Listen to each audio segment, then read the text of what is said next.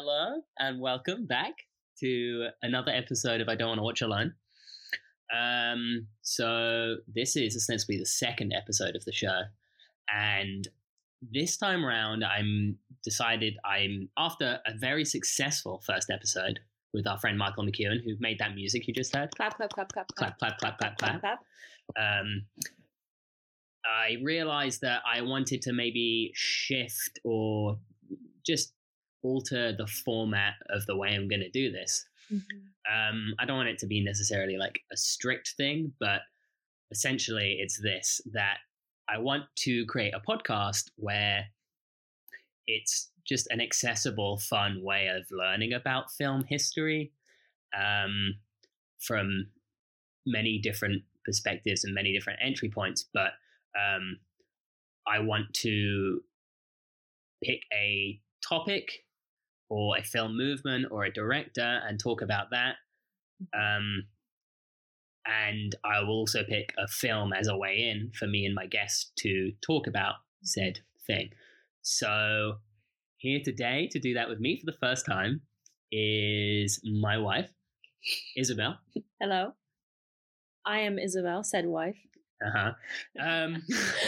And today we're going to talk about Rainer Werner Fassbinder, the famous new German cinema director. That guy, the very same. And we're going to talk about his film Querelle, which I can say like that instead of in a French accent because I'll just say it once so that we can get that out of the way. Because almost everyone in the film except Jean Moreau calls him Querelle instead of Querelle. So try not to butcher that too much.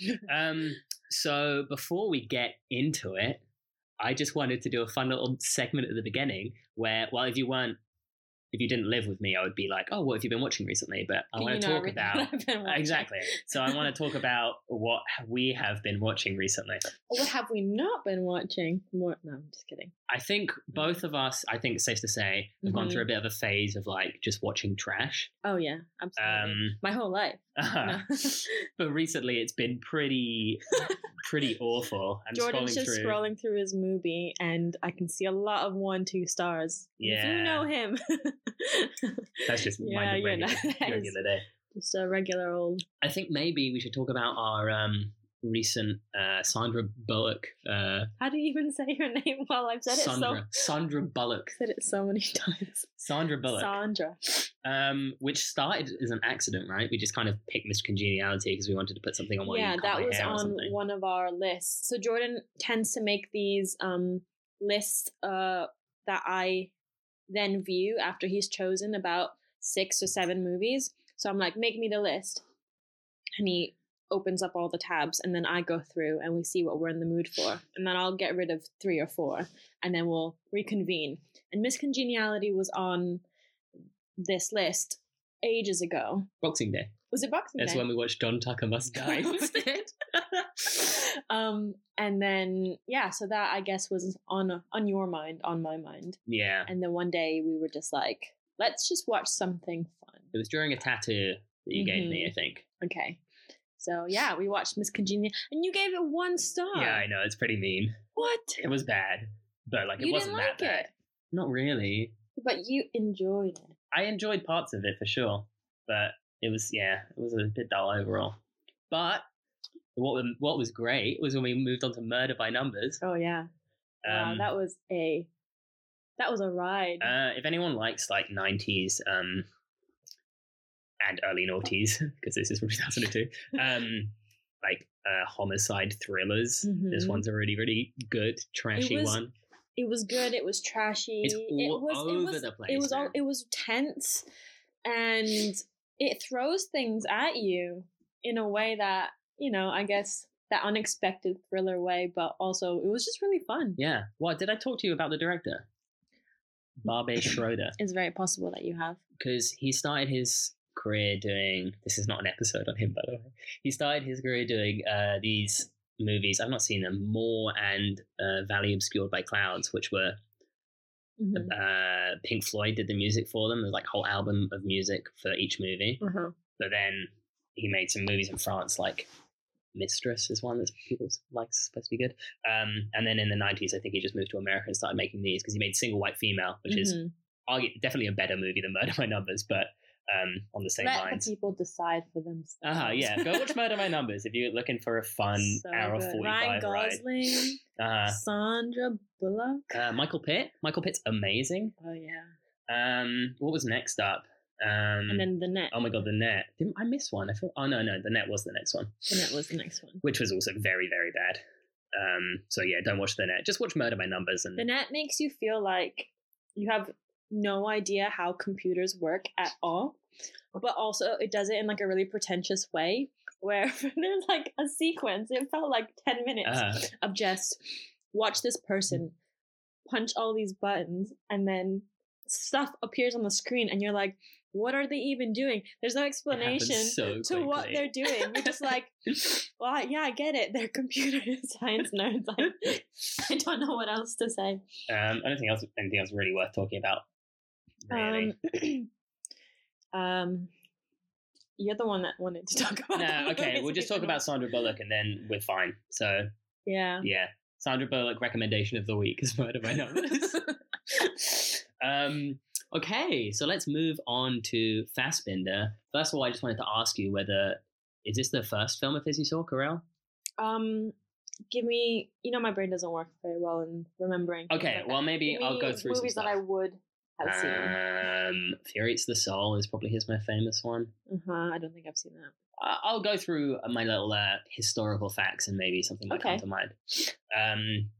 So Rainer Werner Fassbinder, born, didn't get that piece of information. It doesn't matter really. The 40s probably.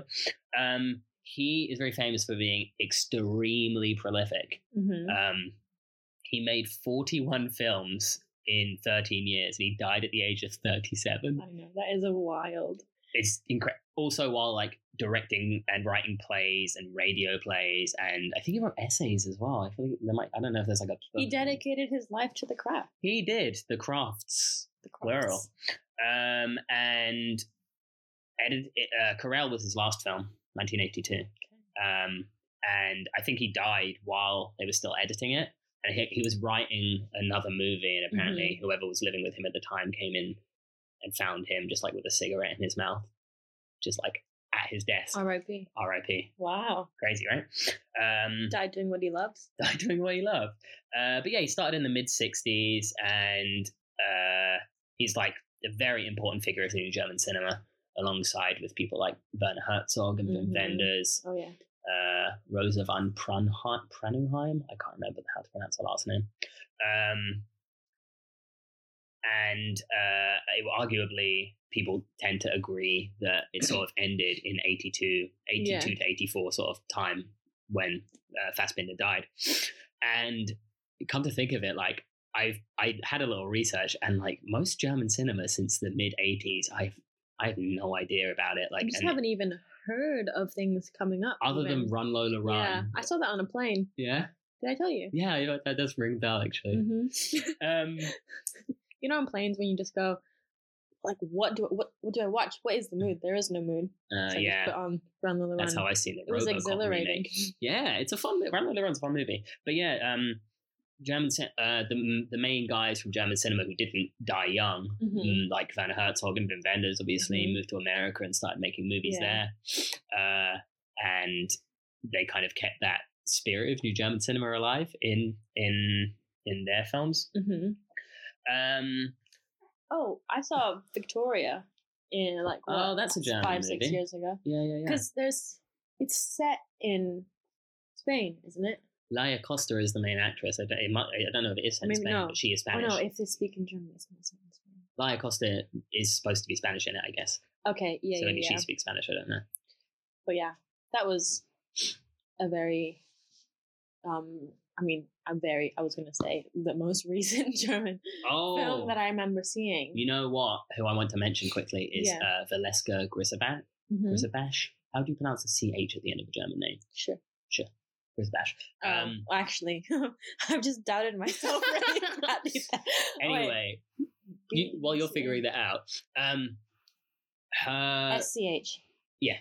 Sure. Sure. Yeah, okay, must be. Okay, she most recently made the movie Western, which is incredible. Like, I urge anyone to and everyone to watch that movie. It's so good. And she made another one called Longing or Sehnsucht. Is that how you pronounce it? Is that the word, longing? The reason I'm asking Issa is because she lived in Germany for like a number of years, so I feel like her German is... That being said, it was a very long time ago, and I haven't read or spoken any German. Okay, fair enough. I shouldn't be putting you on the spot like that, but she's a modern German director who I absolutely love. Wait, is Maren Ade German? He's doing a bit of a typey. I should have looked this up. Yeah, Maren Ade is another kind of contemporary German filmmaker who people love. I didn't like that movie of hers, Tiny Erdmann. People love that one. But everyone else, and The Forest for the Trees, amazing movies. Isn't that a song? The Forest for the Trees. Probably. It's a nice phrase, right? I think it's like... never mind. Anyway, so back to Fassbinder. Apparently, well, on the Carell DVD Blu-ray, in fact, that we have, there was a really interesting introduction by Volker Schlöndorff, where he gave a nice little history of him. So apparently, Fassbinder lived in a commune with all of his friends who were in all of his movies and played different parts. Which we were thinking is probably the only way in which he managed to get all of this work and filming and casting, all this stuff done. You cut down on a lot of those man hours. Yeah. Everyone is getting involved. Everyone's just there and you live with them. And apparently he managed to get the financing for his films by getting the money for the next one to pay for the one he was currently doing. So it's kind of like a weird transaction where you don't actually have the money, but you know you're expecting the money for your next project. Yeah. And when you get that, you start doing it in that way. So like he was just churning them out. And apparently in 1970 he made 8 movies. I think some of them were released in 71, but he made 8 movies in 1 year. And like, I guess anyone in theory could work at a pace like that, but the consistency of his work, like I mean, I've seen spotty parts of his career. I'm not that familiar with the end of his career. Carell's kind of the only one towards the end that I really know. Yeah. But the quality of some of those early movies are insane. It's insane he managed to make that many good movies in a row. But yeah, so his early films were much more similar to the other ideas in New German cinema. And New German cinema kind of emerged a little after World War II. In the 50s, the post-war German film industry, they were just like in complete denial of the war. They just wanted to make cinema that was just completely empty of any political commentary like that. They wanted to just like hide the horrors of the Holocaust and everything. So they made all of these pastoral films, like all set in the country, all really simple love stories, called Heimat films. Heimat meaning, do you know the German? Do you know what Heimat means? You put me on the spot. It means homeland. Oh. Right? So, yeah, just this romanticized idea of what the world would be like in Germany, just like if World War II wasn't there. I reckon it's because of that feeling of guilt, but also of, I guess, the understanding. And it's, you know, what do you do next? Do you incorporate this political commentary? Do you say? Both words are fine. Okay. Do you incorporate that in your art, or is that a bit too like aware, or do you do what they did? I guess because most of the films in the 50s were made by, I'm assuming this, major studios and stuff, and I can't remember what the major studio, UHF or something like that. There's a really big studio that made all the films pre-war and I assume post-war, and I guess there wasn't that much artistic license in it until the more independent filmmakers came along. And in 1962, these young filmmakers made something called the Oberhausen Manifesto. And they all signed this manifesto stating that the old cinema is dead and we believe in new cinema. And it was like a complete rejection of these Heimat films. And yeah, I was thinking about this and I was thinking how it's interesting how these kind of things pop up around the same time all over the world. Yeah. And maybe it's not that interesting. Maybe that's kind of obvious that after major world incidents, like there's a shift in a cultural shift. Like in Spain and stuff, when Franco's regime essentially collapsed and there was all that censorship. And then every Spanish film, it all comes out of that. Yeah, the complete opposite of censorship. Because I was also thinking of about a few years earlier, before 62 in France. There was also a rejection and I think they also called it Cinema du Papa, which I think in German they also called it. What would be the dad cinema in German? Cinema of the father. I don't know why. I just wanted to say Faja, but blanking.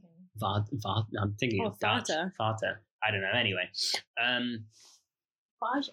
So Fassbinder was interesting amongst these filmmakers because his style, especially further on in his career, he was doing this odd genre stuff at the beginning. With The American Soldier was one of his films that was kind of like a noir film. He was doing these kind of experimental things at the beginning, but then he started to become more and more influenced by melodramas. So American movies like Douglas Sirk. I think I'm definitely going to do a Douglas Sirk episode at some point in the future because I think he's a really fascinating figure. He's originally German actually, but moved to America to make all of these Hollywood films.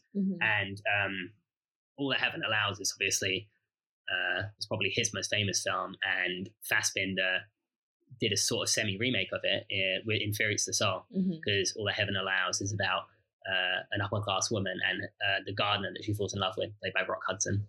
Oh, yes. Dreamboat. I'm holding my heart, by the way, swoon.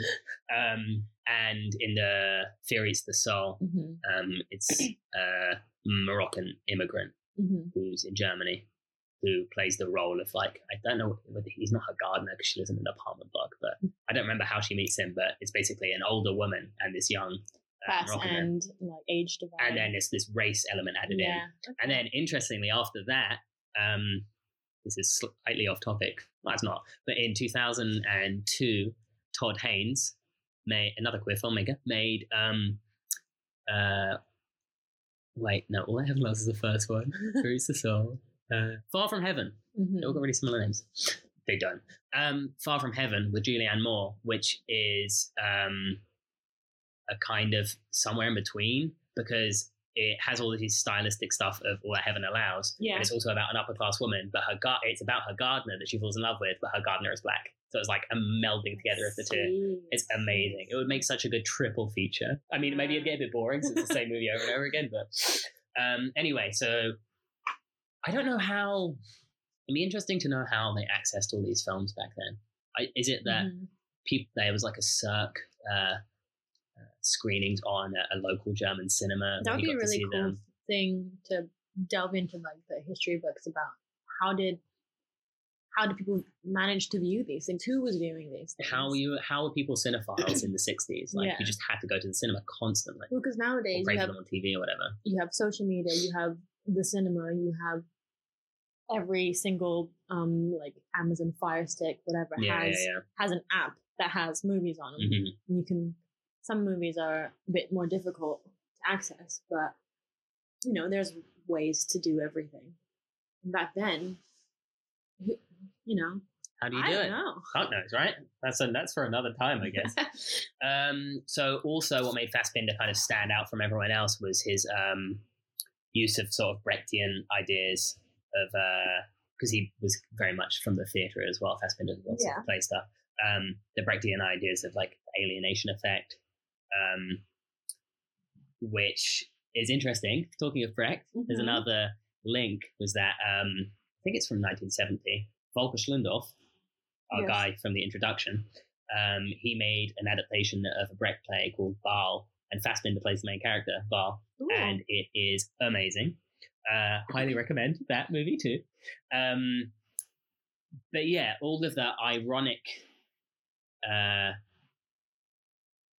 ideas that Cirque uses in his melodramas that has so at the time when they were released, these Cirque movies were sort of considered like women's pictures or whatever, and Cirque was using this studio system to make these sort of ironic movies about these people, but still making them appealing to the masses and stuff. And obviously artists like Fassbinder were really amazed by how they did that. So Fassbinder's films became more and more this sort of detached, ironic version of these women's pictures ideas that he sort of dealt with ideas of what's happening. I think it's fine. Okay. Anyway. Sorry, the computer glitched a bit. Some computer glitches.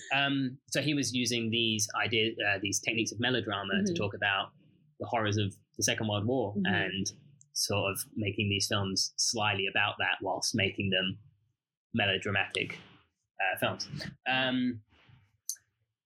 But yeah, so he increasingly used color, and his color palettes were really bright and intense, that were very much from the Sirk influence. And obviously culminating in the final film, Querelle, which is just visually it's batshit crazy. It's all it's like these very, very intense colors. And I know that he, like I said, I haven't seen all that much from the end part of his career, the last 10.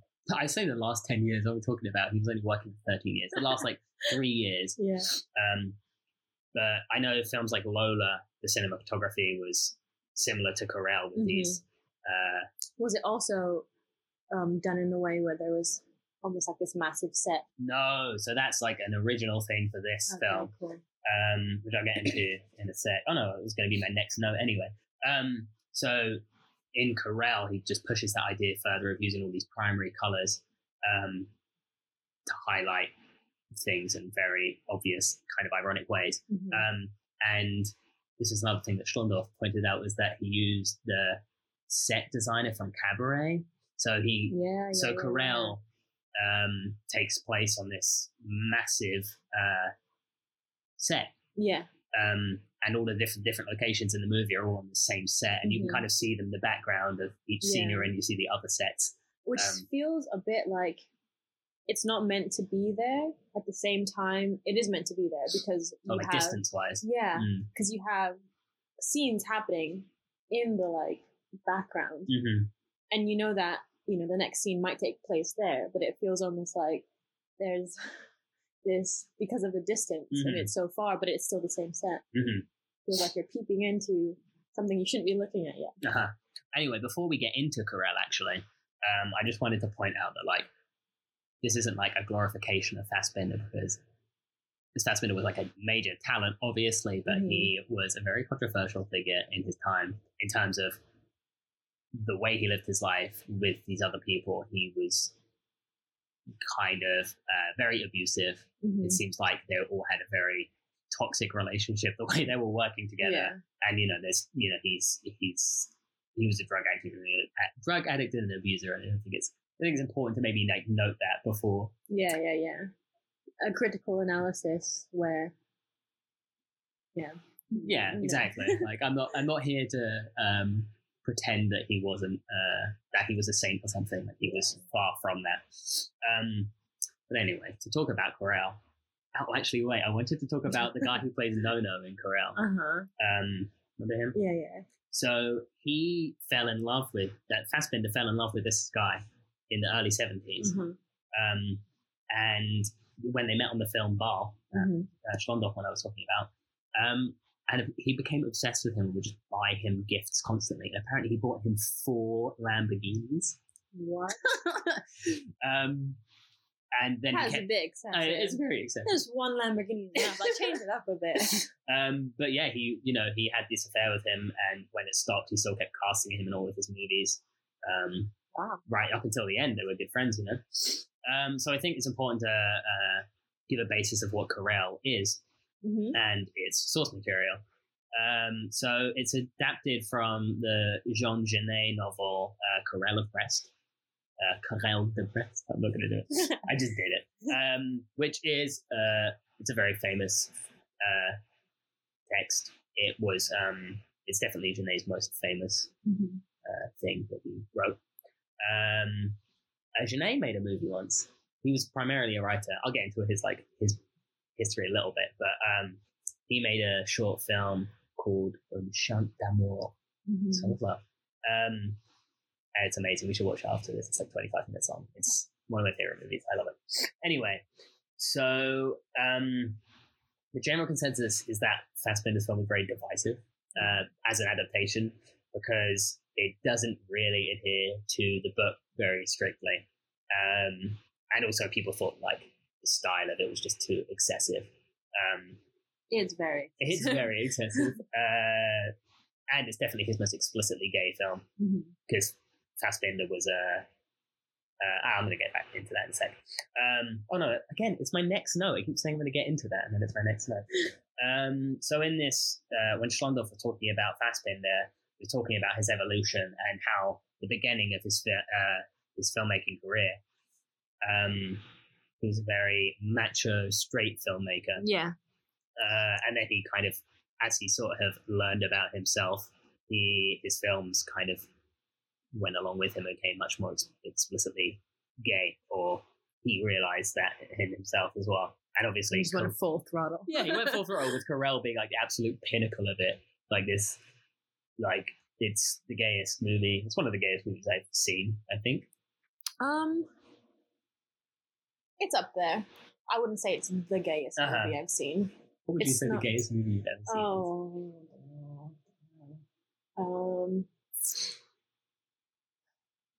It's really put me on the spot. Okay, I'll think about it in the background. We can bring it up later. But yeah, he has gay characters in his films, like from the mid-70s. In fact, Fox and His Friends. It's a great Fassbinder movie. He plays the title character, and he's gay, and the whole thing is about his relationship with these other men and how they're sort of like taking advantage of him. I think Shay, correct me if I'm wrong, Shay, my friend Shay, yes, who did the the logo for this show, she has a tattoo. Because in the movie, Fassbinder wears a jacket that says Fox on the back and these rhinestones, and I think she's got a tattoo of like him wearing the jacket like from the back. And if I'm wrong, I do not know how I came up with that. So if you're listening, Shay, I'm sorry if that's just not true. It's like a dream. Yeah. So the film's dedicated to El Hadi Ben Salem, who was one of Fassbinder's lovers, who he met in a sauna in Paris. Oh, I love that. And then he cast him in Fear Eats the Soul as the main character. So yeah, I read this and then I couldn't remember where I read it, but apparently... Good sourcing. Yeah, right? Salem was a raging alcoholic as well, and he apparently one day went out and like stabbed some people, and he ended up in a prison in France, and he killed himself in in the late 70s at some point in prison, like he committed suicide. Yeah. And Fassbinder didn't know about it until 1982. How many years? It was like 77.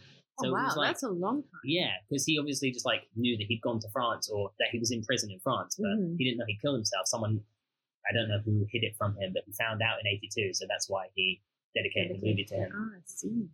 Anyway, sorry, I was going to talk about Jean Genet, wasn't I? And even in my notes, I apologized to myself for being like, no, Jordan, go back to the topic you were talking about. So yeah, I don't want to get too deep into the biography of him because, you know, that's I think for another episode. I don't know. But he was an interesting guy. He was given up for adoption by his mother, who was a prostitute, because she couldn't look after him. And so he started, he got adopted by this family, and he just started a life of petty crime and, ended up in, a penal colony. And he had to serve in the Legionnaires, and he got discharged for performing homosexual acts. So he just kept being in and out of his prison, in and out of prison, his whole life, and his whole early life. And whilst he was in there, he started writing poetry, and I don't know whether he wrote any books in prison, but much easier to keep track of poems than a novel. Yeah, probably. And when he got out of prison, he somehow found Jean Cocteau in Paris. And Jean Cocteau is obviously one of the most famous gay writers and filmmakers of all time. And he found Jean Cocteau, and Jean Cocteau loved his poems and stuff, so they became friends, and he got in that way. And later in his life, he became an activist, and he was associated with the Black Panthers and some of their talks in Los Angeles, I think.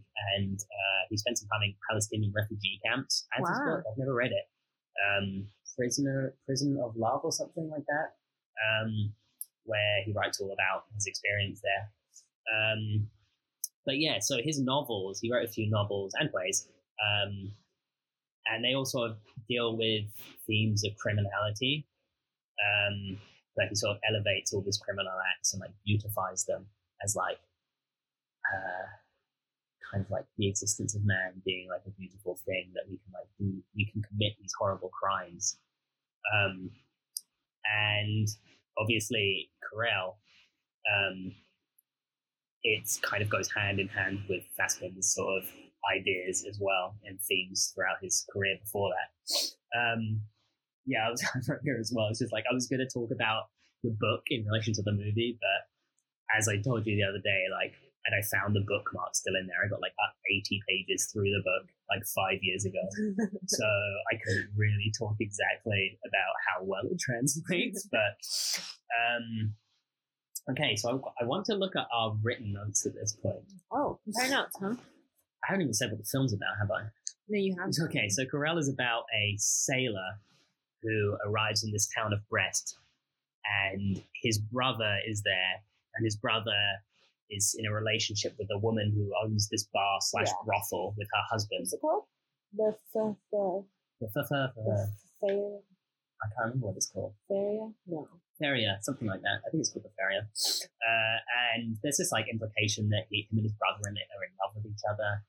Yeah. And then basically Carell, in a fit of passion or something, he gets involved with doing some drug smuggling, and then he's on the island with this guy who's sort of basically telling him that he wouldn't have sex with him. He's just like rejecting like any idea of that. Yeah. So then Carell kills this guy, and that's just the basic plot. And then other stuff happens. But I feel that's all we really need to say.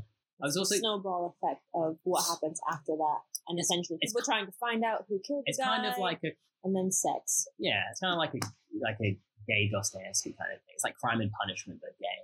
Okay. That's a really good like poster tagline for it. Crime and Punishment but gay. So yeah, I mean, what are your notes, Issa? Mine, I wrote set like reminds me of Popeye. You ever see that Robert Altman Popeye movie with Robin Williams and Shelley Duvall? Yeah. The sets on it look very much like they're all kind of like these really obvious stage sets. Mm-hmm. What year was Popeye? Was that before? I have a feeling it was before Popeye film. 1980. Okay, so Carell rips off Popeye. I wrote golden, green, and pink glow. Obviously, it's very obvious that the vibrancy of the colors are an intentional thing, but I just really enjoyed the green and pinkness. It had that, so like all of the highlights, whenever something was lit a bit more, it had that green brightness, almost like if you took a picture like that, you'd want to color correct it. But it's like you did the opposite of color correcting. Absolutely. You just gave it that, like everything was just bathed in gold. Mm-hmm. Well, I actually had this really interesting thing that when I was reading about the movie, someone was talking about how like innovative those aesthetics were, the lighting, and that it's kind of like a queering of the way movies are lit, in that like the usual white light is rejected for this base orange hue with these accents of, like you were saying, green and blue highlights.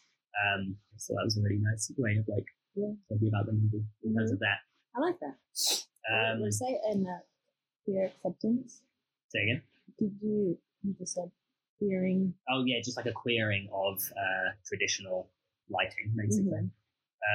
It's everything that you see, not these days, but you see a lot of stuff that they want to balance, because when you color balance, it goes from warms to colds, and everything always goes a bit colder. Like he went up on that warm scale. It's a warm. It's a warm movie. Yeah. Even though it should be cold, it's by the sea. But it was. I don't feel any of that sea breeze. It feels like it was constantly sun rising or sunset. Yeah, absolutely. My second note is Jeanne Moreau old.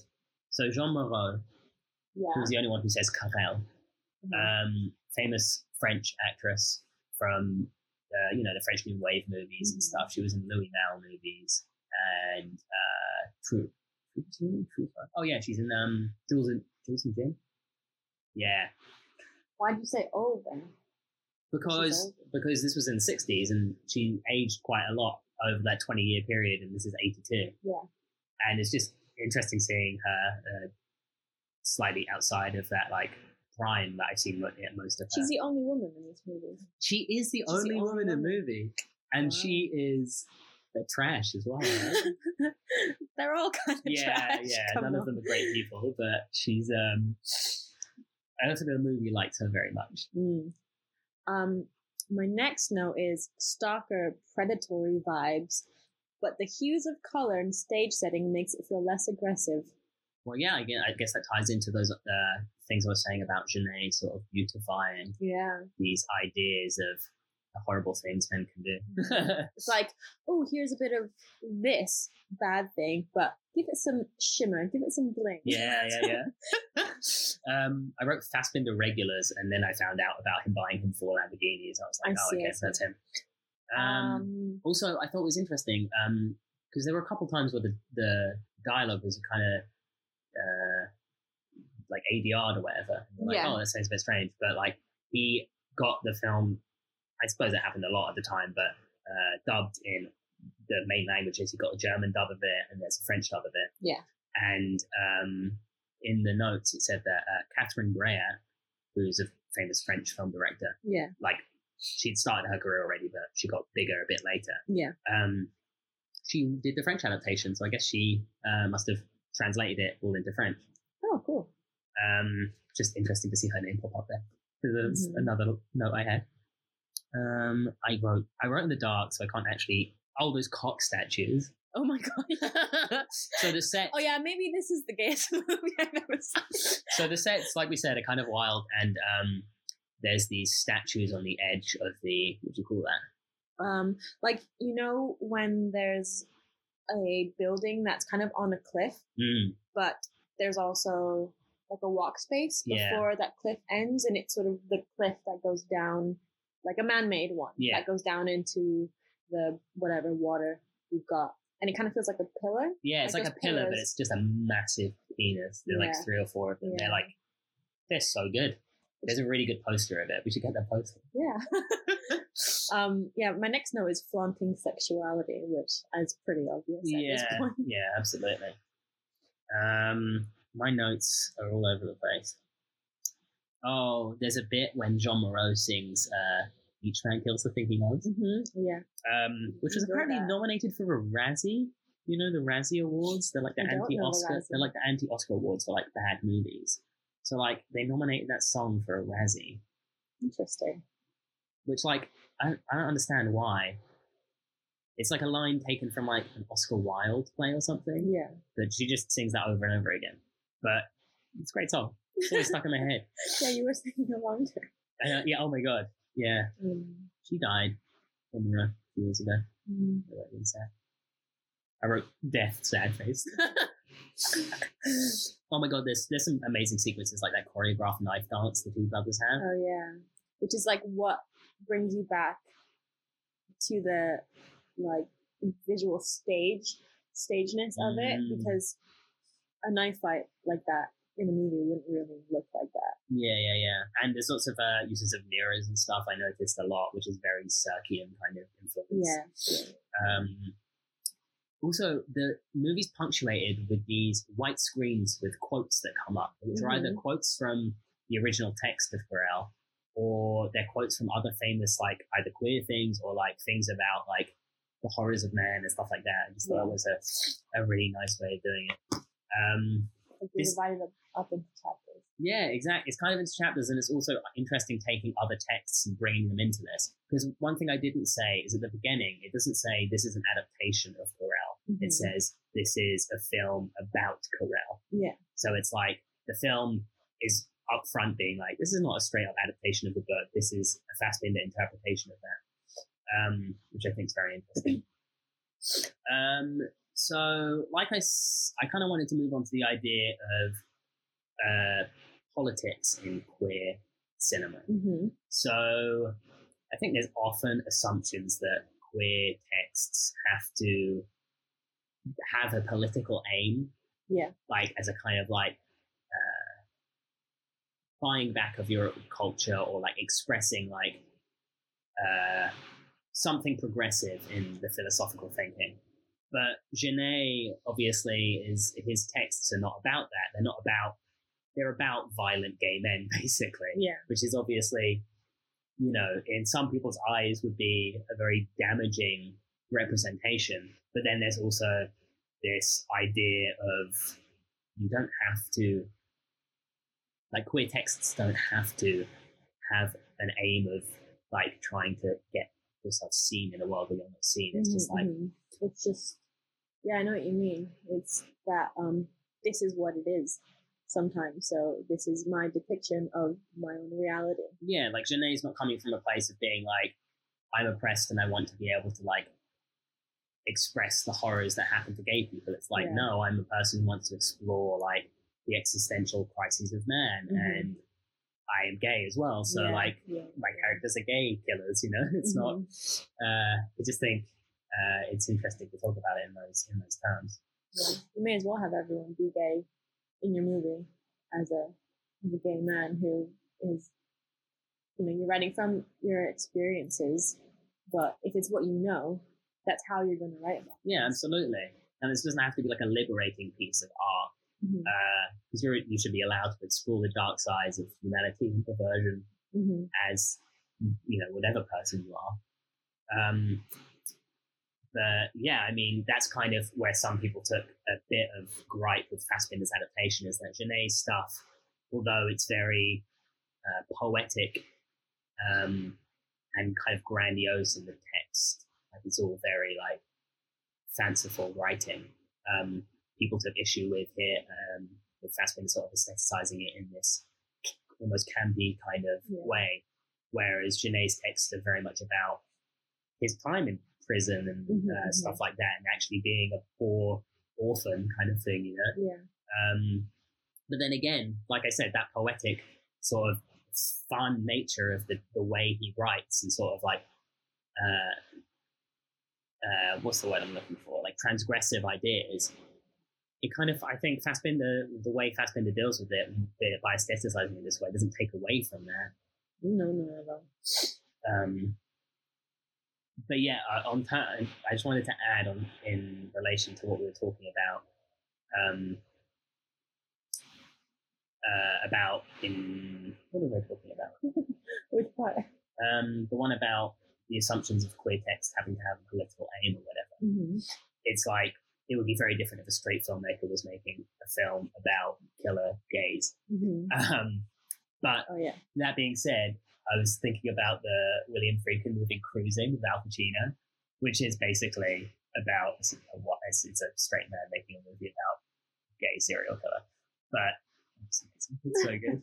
I love that movie so much. It's like Al Pacino going undercover into all these New York gay BDSM bars and stuff. It's so much fun. But, you know, that film got a lot of flack at the time. That was a couple of years before. It was 1980, I think. So, yeah, there's a lot to do with who is saying the thing as well. I guess it's just a really interesting thing to be aware of as well, is that, you know, thinking about, is something trying to be political, or does it just happen to have themes that some people may deem as a political commentary on something? Or is it just the theme that you're dealing with, or is it an actual comment on it? Well, I was thinking about what comes after Fassbinder and what comes after Corral in terms of these sort of campy interpretations of transgressive ideas. And I think about it into American cinema in the late 80s and the late 90s, and in the 90s even, with people like Greg Araki, who kind of do the same thing. It's like, I was thinking about Nowhere. Yeah. That film's not like trying to liberate anyone, you know.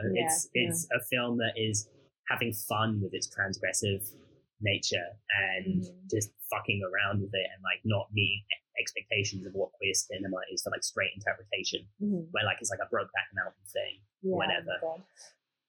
It's more like, fuck you, I can do whatever the fuck I want. This is just me expressing myself through my art. But yeah, again, Gregg Araki, I think we should do an episode on him soon. Oh my God, that would be really, really fun. I'd love to spend a week just watching Gregg Araki music back to back. That'd be amazing. Maybe not that episode would be more so than good. one a day. That would be a bit intense, wouldn't it? Yeah. Yeah. What else? What else to say? So it's this idea of like hypermasculinity and stuff. Oh God, I love how. I mean, first of all, there's only one woman. There's only one woman in the movie, and all of their vests are cut just above the nipple. Like they come right down here. Mm-hmm. Like the nipples are just there. But you know, it calls to mind people like Tom of Finland. Yeah. Oh, I mean, I thought about that before. Yeah. So this idea of those kind of that same physical, like, representation of a gay man as well. That like tight waist, like big pecs, and even if you're a smaller person or a bigger person, you still have that, like, you're wearing that vest and your pecs are like poking. Absolutely. But yeah, I mean, Tom of Finland, his stuff was popular before this movie came out, and it felt like it's the kind of thing that he probably would have been very aware of what he was doing. This is obviously like sailors and stuff, but it wasn't just Tom of Finland. There's lots of other gay magazines and stuff in the 50s and stuff. Yeah, but in the movie, there's also the fireman. Is it fireman? Is it fireman? Was it not fireman? Oh, there was something, weren't there? I don't think they were firemen, but they're a different builder-looking fireman. It looked like they had the like pull-up trousers that have the, what do you call those things? Breeches. Yeah, they're called breeches. Yeah, the breeches. Oh my God, I really hope they're called breeches. I'm going to look it up. Breeches. Suspenders. Okay. Oh my God, no, breeches are the... breeches are the trouser things I'm thinking of. Yeah, but the picture you got up of breeches looks like the trousers people wear when they go horseback riding. Okay, ignore me. Okay, suspenders. Suspenders. The like thick trousers with suspenders. Anyways, they look like firemen. And then there's that one policeman. Oh yeah, he's a friend though. Yeah, I'm just saying. Oh my God. I'm just saying Okay. Wait, for one thing, I did not realize until the end of the movie was that the brother is the same actor who plays the other guy who's accused of, right? Because there's the bit where he puts on the mustache, and I was like, he looks just like his brother. It's like, oh, it's because he is his brother. But I swear there was like some weird, like some mind game, because I feel like his hair was a bit longer. Like the brother's hair looked a bit longer. Yeah. So they were like trying to make you think that they were siblings. I guess it kind of speaks again to this idea of him being in love with his brother because he's in love with this guy. Mm-hmm. There's this. But they had two completely different accents. They did. That's good. Yeah, absolutely. Yeah, I mean, what else do I have to say? I don't know if I have anything. I already talked about campus ethics and Janae in relation to Fassbinder. What about like their take on femininity? Because there were so many moments, especially from like mid-movie towards the end, where there were so many comments on, like, I wrote here, I think there was something someone said about the woman inside me. The woman inside me. Yeah. And I wrote, softness plus love equals femininity. And I know and then my next note is, it's almost as if gayness can only be consumed in a physical manner. So it feels like anytime there was feelings involved, like their love, is in being in love with someone else, never felt like romance. It always felt like a physical representation of love, which I guess is sex. Yeah. In many ways. I guess it ties into this like ironic approach with this idea of hypermasculinity. Yeah. Being like a facade for something. Yeah. And someone says at one point, it's like, wait, I think yeah, the absence of woman means that man needs to create femininity between them, to invent the woman. So there must have been a quote that I paraphrased. Yeah, that is a quote. I remember coming up on the screen. Invent the woman. I guess that's interesting. Yeah, I mean, if I was smarter, I'd be like, oh yeah, I can take a philosophical interpretation of that. But I'm just reading my quotes. Your quotes. My quotes. My notes. Quotes. Yeah. So, have you got any more notes? Anything else around related you want to talk about? The last note that I do have says, the wife comments on her husband's... Wait, is she married to Nona? Yeah, she's married to Nona. Okay.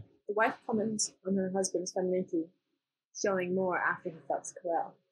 I noticed that. Interesting. So, like, maybe Nono was showing some more femininity because he had this physical desire to be with Carell, but also this romantic desire, and I guess sort of ties in to them, like, needing to create. So when they have sex or when they're together, they're creating something else amongst the sex. Does that make sense? I think I know. So they're creating a type of femininity that comes with love and softness, which isn't just this physical consumption of sex. And so maybe he had this afterglow, but this afterglow was he was acting a little bit more feminine because he had just made love or had sex with this guy that he liked. Yeah. Because he was also trying really hard. I mean, these are obvious spoilers, but Nono was trying really hard to show off to people that he had fucked Carell. Oh my god, anytime anyone comes in, he's just like, yeah, so I fucked Carell. And it's like, are you just flaunting, or are you just trying to show off that you got him because he feels almost untouchable? Yeah, because the whole idea in this is that Carell's never fucked a man before. Yeah. No. And like, been fucked by a man. And like, had never kissed a man on the lips. Yeah, even when he has sex with Nono, they don't kiss. It's just like this ravenous. It wasn't that ravenous. It was just this. They were very sweaty. They were dripping. I mean, it looks like summer. It does look, doesn't it? It looks like nothing. There's like no season looks like that. It's like the apocalypse. That orange. It's like that 6 a.m. sunrise. Yeah, but you're just stuck in time. And it feels hot. It does feel hot. What was the time frame of the movie? I think only a few days. A few days. No one goes to sleep. No one sleeps at any point. Oh my god! And Franco Nero plays his sea captain, who's in love with him. Yeah. Who's It's really interesting the way they layer these different ideas of voiceovers, because there is a voiceover, this incredible voice. I couldn't find anywhere who the voice is, who narrates it. He has this incredible voice. Do you remember him saying all those great things? You're like, I wish I was the narrator of this movie. Oh my god, yeah, that'd be so much fun. But then there's also this ongoing thing where the sea captain talks into his dictaphone about how in love he is with Carell, and it's also kind of works as like an inner monologue of kind of things. It's amazing. I thought it's just Carell's really tearing up the streets. He is, and the sheets. And the sheets. Also, okay, this is going to be an actual spoiler, so like a full-on ending spoiler. I just wanted to talk about. This is not how the book ends. I looked into this, and so the film ends by Lizzie Ann, who's the woman who runs the bar, saying she's reading the tarot cards like she was doing at the beginning, and then she says to Carell's brother, like, "Oh, I was wrong. You don't have a brother." Yeah, the movie. Huh? In the movie. In the movie, yeah. Oh, yeah. I thought you were saying about the book. I was like, no, that's how. No. In the movie, it's like, you don't have a brother, and then they're all laughing, and I was like, and then you see like through a window or a reflection, Carell standing there, and it's like, is that an implication that Carell has like been not this real thing, but this like idea buried in the brother? In the brother, because also that they mentioned at the beginning, or the whole vibe of it is that he's in love with his brother. Yeah. It's just a very interesting ending, I thought, especially so if that's not in the book. I can't. You looked it up, but you didn't. I read the last few pages. It didn't seem like that happened. I could be wrong. Anyone who's come here, who's watched the movie and read the book, come at me. I don't have a Twitter. I don't want to watch alone. I don't want to watch alone. Just do that on Instagram if I'm wrong, because I can't be just giving out flagrant false information like this. But yeah, any other final thoughts on the movie before we do some fun roundup? Did you like the movie? I haven't even asked you. I wanted to kind of save our talk for this until I'll talk. Yeah, I liked the movie. I liked it. I feel like the way that I react to a movie has a lot to do with what kind of mood I'm in, and because leading up to this, we weren't watching much queer cinema. Because the reason why we watched this is because I was like, Jordan, can we watch something gay? Mm-hmm. And then we made a list of quite like queer films. So leading up to it, I hadn't really prepared myself for how different this movie would be from how, you know, the previous 10 films that we'd watched. Yeah. So I feel like this congeniality. yeah. So I did like it, but I feel like I want to sit with it for a bit and then revisit some of it after I'm in a bit more of a gay mood. Yeah. If that makes sense. So, you know, it's difficult to know how to rate things, but I definitely give it like a 3.5 stars out of 5, for example. Right. I see. Well, because I was thinking it's a very interesting film as like a first Fassbinder film to watch. Yeah. Because it's very much unlike his other movies. In fact, like people were talking about it as like a transitional part of his work in his like oeuvre or whatever. And transitional. As in, yeah, exactly. So it was going to be a transitional work where he was going to do these more heightened things like this, but then he died. Imagine what the world would have been like if he lived for at least 5 more years and would have made like 100 more. Yeah. But yeah, I just think it's a very interesting place to start with him because it's very much unlike his other movies. Mm-hmm. Obviously, there are thematics there and some of them, like Brechtian acting and stuff that sort of carries through. But it's an interesting place to start. I think it would be interesting for us to maybe watch some other Fassbinders. I'd like to revisit For East and Soul because I remember that being one of my favorite movies. Mm-hmm. I feel like as we're on this kind of wave now, we can keep going with it. Well, absolutely. Rather than like bounce back to well, that's the thing as well with the way I'm structuring this podcast now. I'd very much like for Issa, if she'd like to. I'm just doing this on air, so she has to say yes. It's like when someone asks you to marry them in like a public place.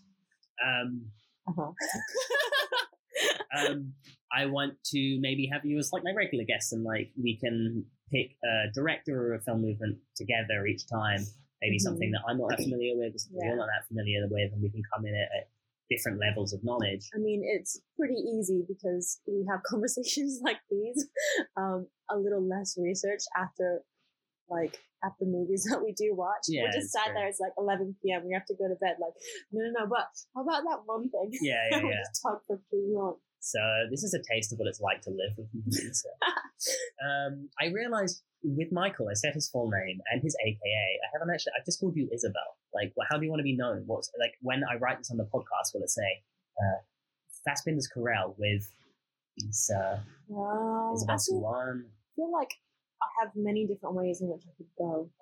I you know what? Just call me Issa.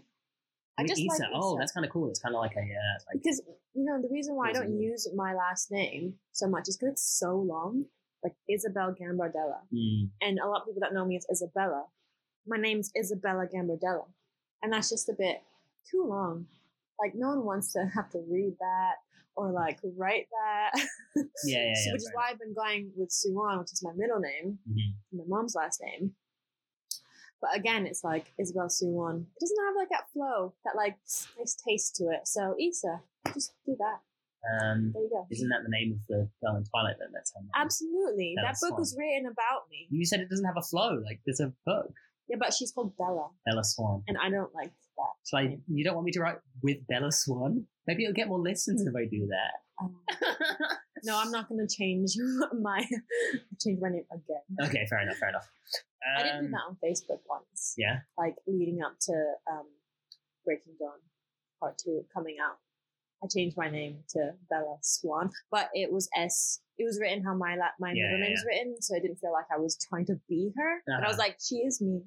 So amazing. Yeah, I mean, what I do with Michael on my roundup is I wanted to do a little bit of book corner. So can you maybe tell me a book that you would recommend or have been reading? Well, I have been reading the same book for about 3 months now. No way has it been that long. It's been a while. And it's not even a novel. It's like a book of short stories. So I won't mention that because I'm only like a few pages in. Also, it's good you don't mention that because the Lost episode, I was going to release a second episode that was different to this, but then it had a change of plan. Book corner on the Lost episode was that book. Okay, well, in that case, I won't mention it. And no one's going to know what I'm talking about because I haven't mentioned it. But similar to the book that I read before that was The First Bad Man by Miranda July. And, you know, my love for her has gone from not really knowing who she was as of last year to now being quite like gently obsessed with her.